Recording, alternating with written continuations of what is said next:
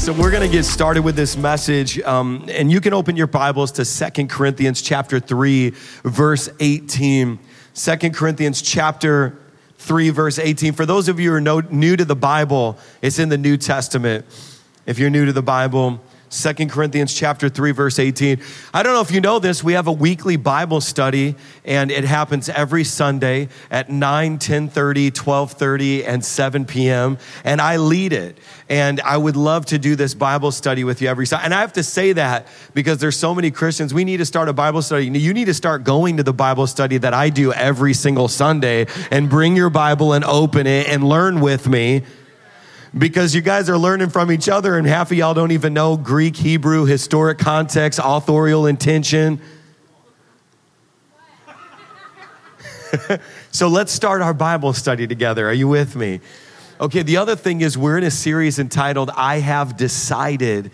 And I love to the month of November. It's a special month for our church because we always go back into the roots of who we are. And so did you know that the term V1 is an aviation term that pilots use the very moment the airplane lifts off of the runway, and they say V1, it's a velocity speed, and it means no turning back. It means I have decided. As a matter of fact, and I don't want to freak you out anymore for those of you who are scared to fly, but the pilots take their hands off the yoke of the plane when they say, so the very moment your plane takes off, the pilot takes their hands off the controls. Did you know that? Yeah. Some of y'all need to learn how to take your hands off the controls of your life and say, no turning back. I have decided this baby's gonna fly. Somebody on my creative team needs to put that timer on so I actually know how long I've got, because it's stuck at 30 minutes. And if you guys don't do something, I'll preach 2 hours. So I'm looking at it right now, and I don't know if this is a divine act of God, but it's just stuck at 30. And I'm like, praise God. Ain't nobody gonna be mad at Papa Six today. It's y'all fault. And then if you can't get it going, I'll just watch my watch. So let me know, because nothing's changed yet. Love you guys. We also get kicked out of the movie theater in Miami if I don't stop. So there's some practicalities here. All right, so we're going to talk about going V1, what it means to make a decision. And most of you in your life, you do what you don't want to do, and what you don't want to do, you do. Can I get an amen? And there's something about your will, your decision maker, that needs to be worked on this entire month. Let's not wait till January. Let's not jump on the new year, new me trends. Can we start in November before the pumpkin pie rolls out for Thanksgiving? No, nobody amen on that. And so we oftentimes do the things we don't want to do. There's something broken in our will. And here's the good news. I'm just going to start with this. Promotion is coming to you. The Lord desires to promote you. The Lord is trying to promote you. The Lord wants to promote you. Matter of fact, you promoted biologically because you're not a baby anymore. You had a thing called puberty. It was a promotion. And some of you, your arms were so long, your knuckles dragged on the ground, and your neck was all weird, and you had acne. Some of you, we still haven't grown out of it. I had a breakout the other day. I was like, I'm too old for this. I'm bald, but I still got acne. What in the world? So biologically, there's an irrevocable promotion called growth. But in the spiritual realm, growth is a choice. And the Lord wants you to graduate, but you have to want to graduate. And the Lord told me that graduation is coming to many of his children, but I need to tell them what happens before promotion. But before I tell you that, can I tell you how promotion is actually, y'all, can I just teach? Can I tell you how promotion is defined by God? Because you're defining it financially. Some of you, when I said promotion, you said, look what the Lord has done. 2023 Toyota Camry with leather seats. You define promotion financially. you know? And as soon as I said it, you were like, 2-bedroom apartment in the sky. The New Yorkers. In the sky. Each one of my kids is getting their own room in this next season. And it's not the living room. Some of you, when I say promotion, you think relationship, you know? And the single people are like, he's got muscles, he's got hair, he's not like Pastor Mike.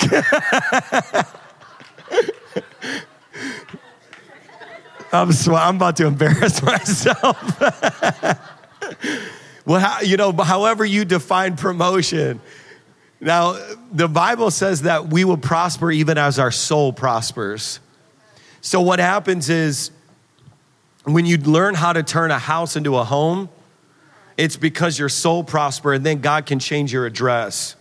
When you learn how to change your house into a habitation of the Holy Spirit, then it becomes a home for Him, and then He can change your address. When you realize how to steward your single season and how to remain pure, then God will graduate you into a covenantal relationship of marriage where you also have to be pure. Oh, no, nobody clapping on that one. Nobody clapping on that one. What makes you think you could be impure single and you're going to be pure married? And so promotion is actually defined as prosper even as your soul prospers. And so God wants to do something in your soul. Pastor Mike, what is my soul? Your soul is your mind, your will, and your emotions. So let's read 2 Corinthians chapter 3, verse 18. Watch this. But we all, A-L-L, with unveiled face, beholding as in a mirror the glory of the Lord, are being transformed into the same image. Somebody say, same image. From glory to glory. Somebody say, from glory to glory. Just as the Spirit of the Lord. Okay, this is going to blow your mind. Success, as defined by the kingdom, is you beholding God's presence and becoming more like Jesus. Oh, see, like nobody shouted. Success as defined by the kingdom is you behold His glory and you become more and more like Him. And the most successful Christian is the one who's become the most like Christ. And the least successful Christian is the one who's the least like Christ. And so it says we are transformed into the same image from glory to glory. The goal is that when people interact with you, they say, I know they're not Jesus, but I could imagine it would be like what it would be like being around Jesus. And see, what'll happen is when you get into that realm of transformation, then the blessings will chase you down. Instead of you chasing the blessings, blessing will chase you down, because the world of the generous gets larger and larger, and the world of the stingy gets smaller and smaller. Hey, is there any way for our team to actually stop the disco ball from rotating while... It's just my ADHD, but I'm watching it go around the room, and I'm like, do we get up and dance right now? You know what I mean? And some of y'all are looking at me like you want to dance with me right now, which is even weirder. I'm super distracted. I hate not having a building. Mary, can you prophesy a building for us?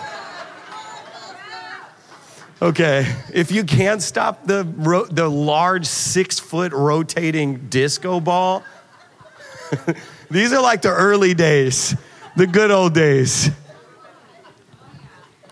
So, promotion is you becoming more like Jesus. There was a man named Joseph. Joseph was backstabbed by his brothers, thrown into a well. They took his coat off of him, the coat of many colors that they didn't like him having, splashed blood on it, and went back to dad and said, Dad, he got viciously attacked and murdered by an animal and drug off, and we don't know where he's at.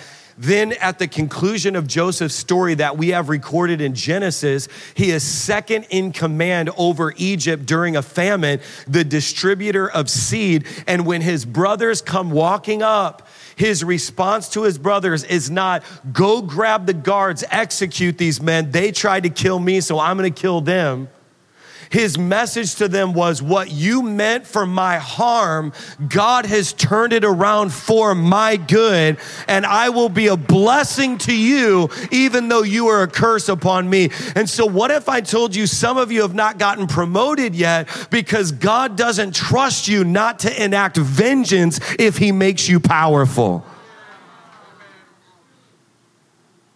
Will you remain sweet when you have every reason to be bitter? See, you did forgiveness to get deliverance, but will you do forgiveness to get promotion now? Y'all, I'm trying to help somebody. If the person who hurt you walked through those doors right now, could you hand them a cup of coffee on the coffee team? Or would you throw it in their face? Some of you are having a visceral response right now. Please, Pastor Mike, stop it. As you will prosper as your soul prospers. And if there's something in your soul that can't bless those who curse you, why would God elevate you so that more people can curse you? Oh, I'm speaking today. I'm speaking today. I want to show you something in Scripture. There are two domains in the spiritual realm, up and down. It's very simple. Enoch walked with God. This is Genesis chapter 5, verse 24. He walked with God. He was close with God. In the time where many people walked away from God and didn't know God, Enoch walked with God. And guess what happened? He vanished. He disappeared. He went up.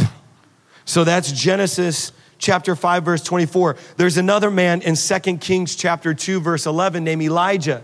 Elijah walked with God. Elijah went on assignments for God. Elijah was threatened by Jezebel. He wasn't even accepted or embraced by the governmental leadership of the day. And let me tell you something else about Elijah, because some of you don't even know the backstory. As a prophet, Elijah was surrounded by what the Bible literally calls foolish or silly prophets.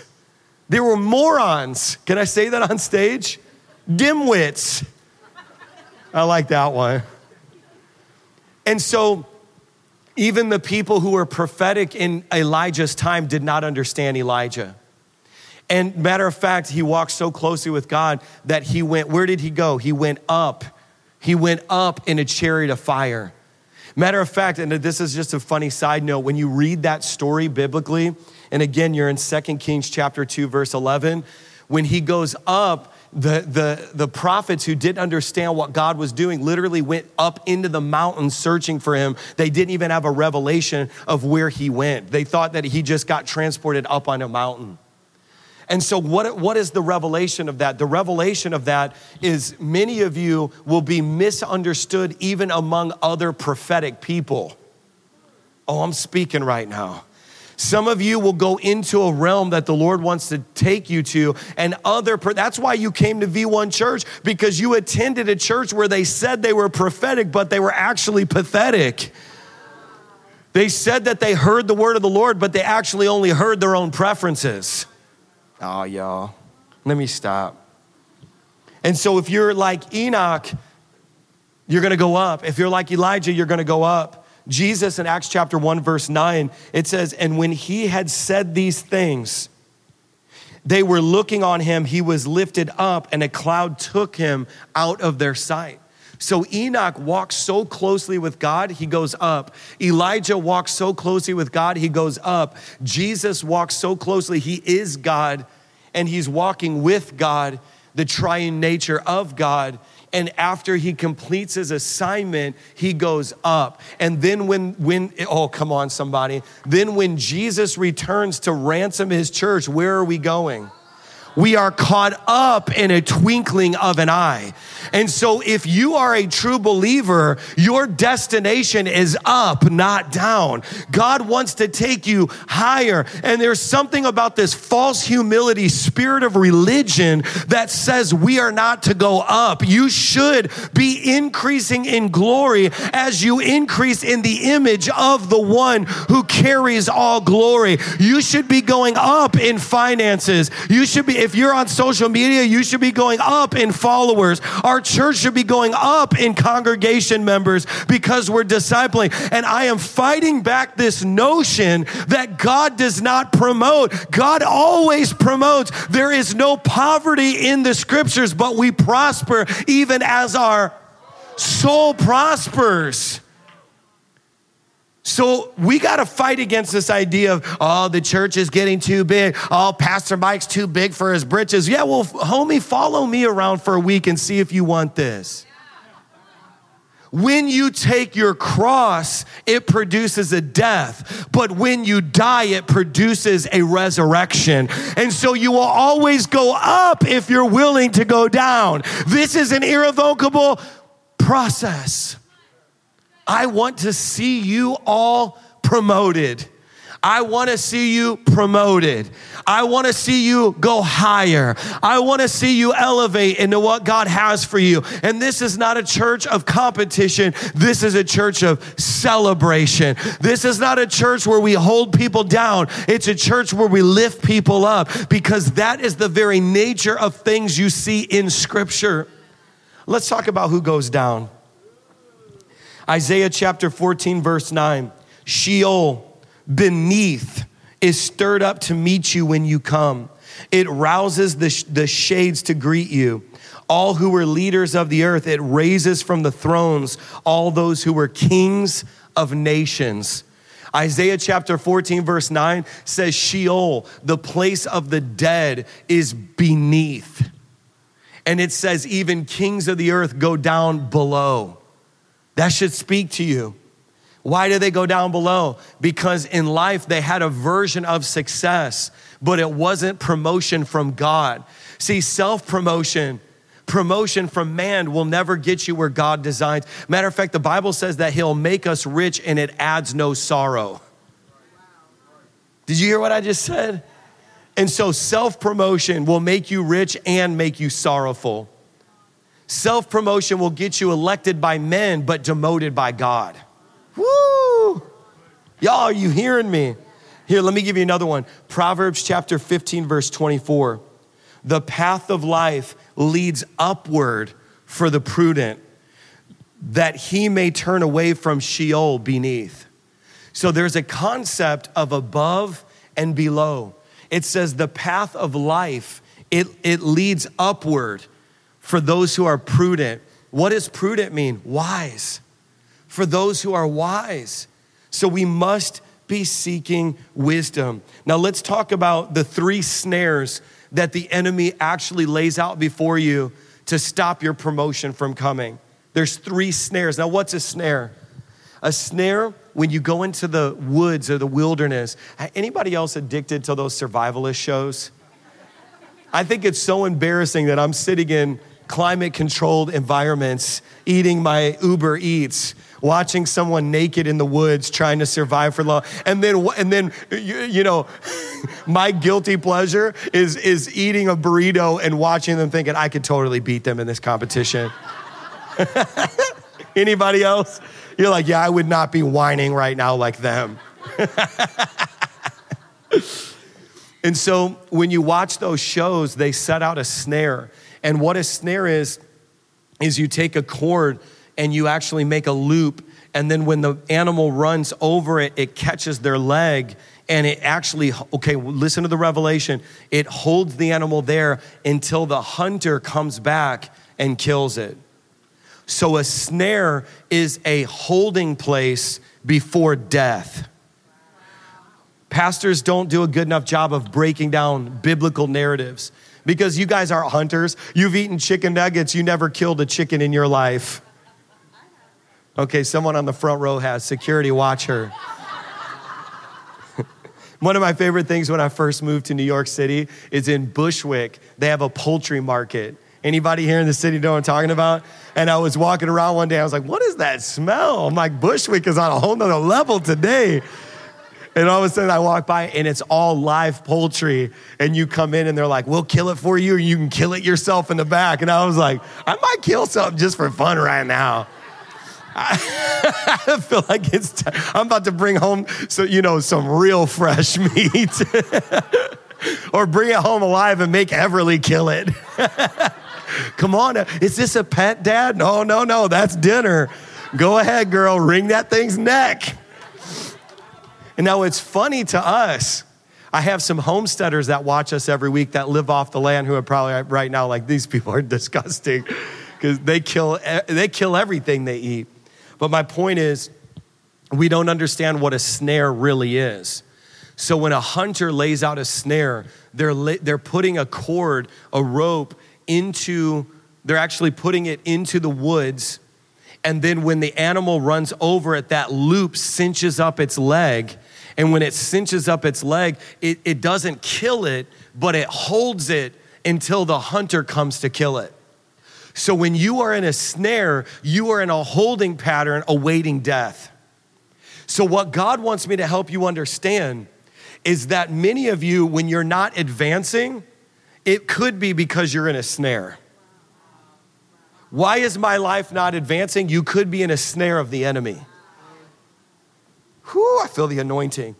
There's 3 snares that I have to lay out for you. Number 1, for the note takers, the snare of offense. Satan desires nothing more than to sow the seeds of offense in your heart and catch your leg in a snare. When we allow ourselves to be offended, we become vulnerable to bitterness and resentment. I can't tell you the amount of people that got offended at me in a church of thousands because I walked in the door and didn't look at them. And they've literally sent me messages saying, I was right there and you didn't look at me. It happened last week. A woman literally wrote our church saying, I was on the floor crying and Pastor Mike didn't acknowledge me. Well, I'm sorry, honey. There were 432 people crying on the floor last week, and I don't know which one you were. And if you're hoping to get my attention with tears, that's called a tantrum, not deliverance. And so if you're going to church to be seen by the pastor, then you go to a 30-person church and be codependent and toxic at that church. But if you're here to turn into an army, to be activated to do what God's called you to do, then I'm a general and I will equip you and send you off to war. But we ain't got time to bleed. So the snare of offense is silliness. Some of you can't sing in key. You need to have a rap career, not a worship career. If you can't sing in key, start rapping. Praise God. But don't be mad because we didn't put you on the worship team. Go get yourself a rap career. There's always a way to find for your creativity. But offense is silly. Offense is silly. And some of you have your leg in a snare. Proverbs 19:11 says, good sense makes one slow to anger, and it is in his glory to overlook an offense. I had somebody write me after the Times Square event, and she said, Pastor Mike, I'm just saying, I don't even care. Y'all come for me. We got an armed guard here. Somebody come for me today. She literally wrote and said, Pastor Mike, I'm so disappointed at you. I watched the entire event, and the Lord wanted to do so much more, and you just walked off the stage. I said, I cracked my knuckles before sending that email back. My assistant's in that account. Every once in a while, she sees my replies. She's like, Pastor Mike, I'll gladly respond for you so you don't. But I sent this woman a message. I said, do you know how hard what I did was? It cost me my whole life to do that event. Do you know that event was $200,000?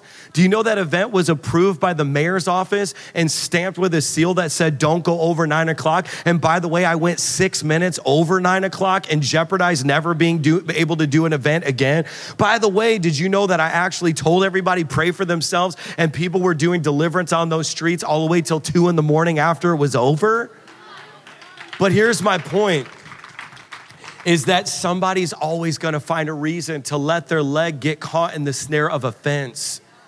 And it's going to be silly. And God will be doing a miracle around them. It's like Jonah. Jonah is the worst example of a revivalist we ever have because he did one thing right. He finally, and he only did it because he got caught by God and put in the belly of a whale. So you can't even call him obedient. He got spit up on his assignment. Then while revival's happening, he's like, I still don't like all these people. And you know how the book of that Bible ends? The book of the Bible that tells that story ends? It ends with him literally still mad. There's not even a happy ending.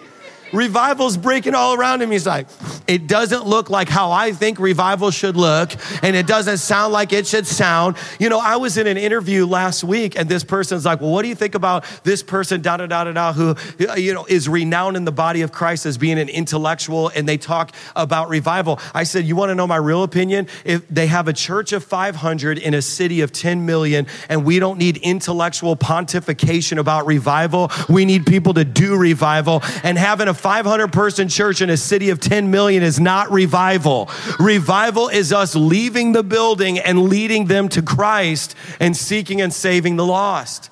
So we don't need experts. And there are people who get so wrapped up in offense. It's a snare of the enemy. We don't need experts. We need doers of the word, not hearers only.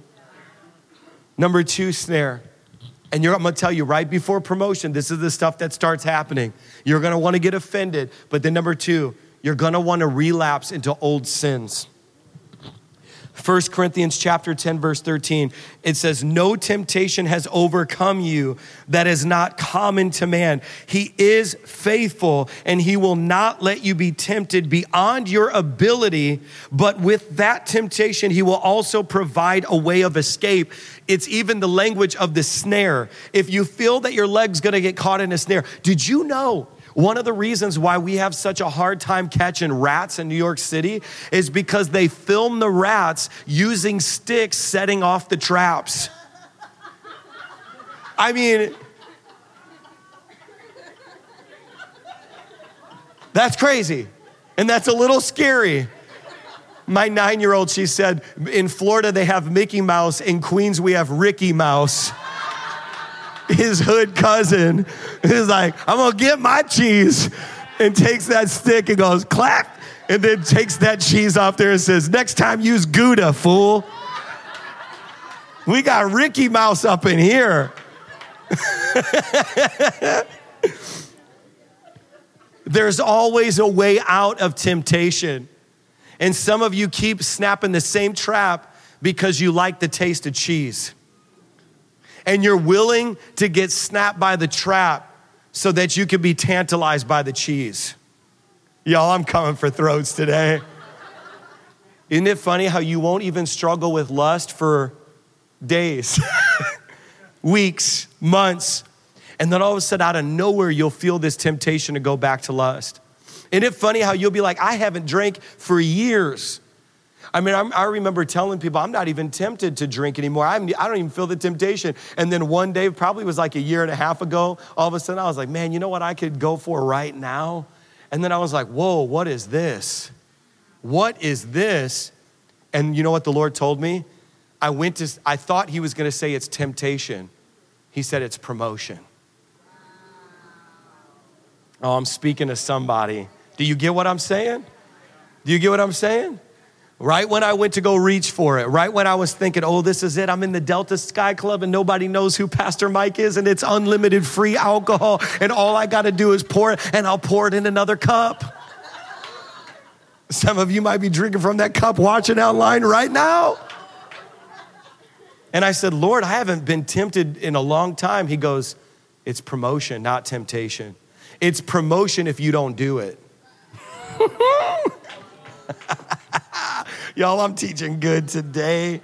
I have decided to follow Jesus. No turning back. No turning back. Number 3 snare. The snare of false relationships. Satan will actually deploy false relationships. He'll bring a snare so that you come back into relationships with the wrong people. Proverbs chapter 13, verse 20 warns us, whoever walks with the wise becomes wise, but the companion of fools suffers harm. You know what I love about the parallelism of this scripture? It doesn't say if you walk with the wise, you become wise, and if you walk with the fool, you become a fool. It actually says if you walk with the wise, you become wise, but if you walk with fools, you get hurt. There are some ministers with big platforms that are fools. It doesn't say walk with the viral and you'll become wise, because there's some of you that need to unsubscribe, because you're gonna end up getting an impartation of their character even though you received their knowledge. Ask yourself, do I want that minister's marriage? If the answer is no, unsubscribe. Sometimes you've got to look at what you're subscribed to and what content is feeding you, because relationships will come to entice you. Some of you are actually chasing relationships that aren't chasing you. Did you hear what I just said? Don't call them for 3 weeks and you're gonna realize they never call you. Don't encourage them and you're gonna realize they never encourage you.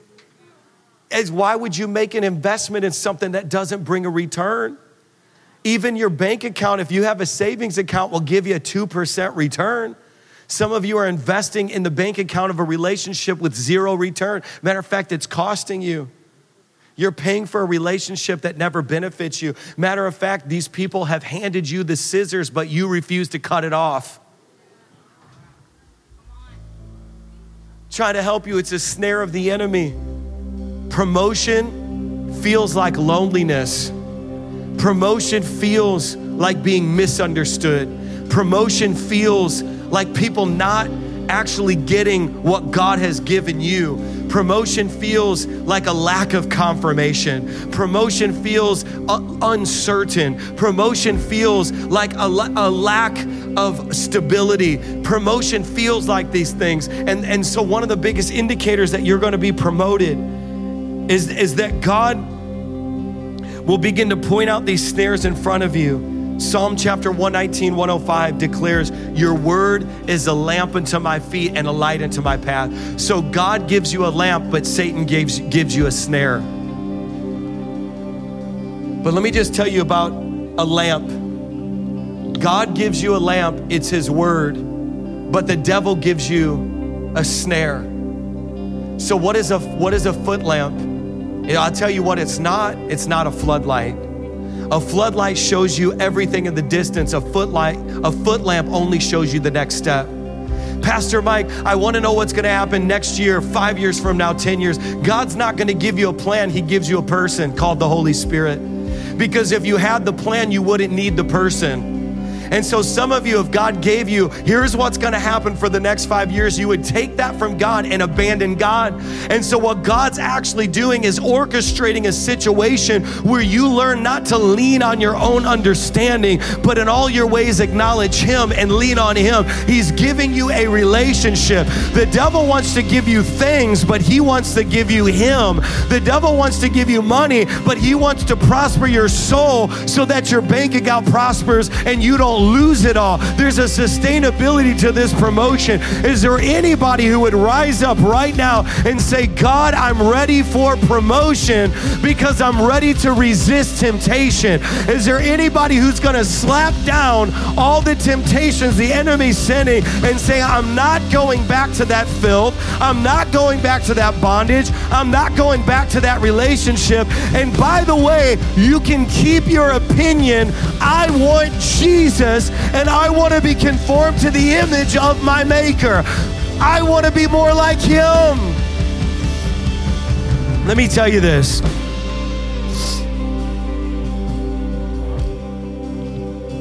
Just like a train, the engine of the train is obedience. The caboose is the blessing.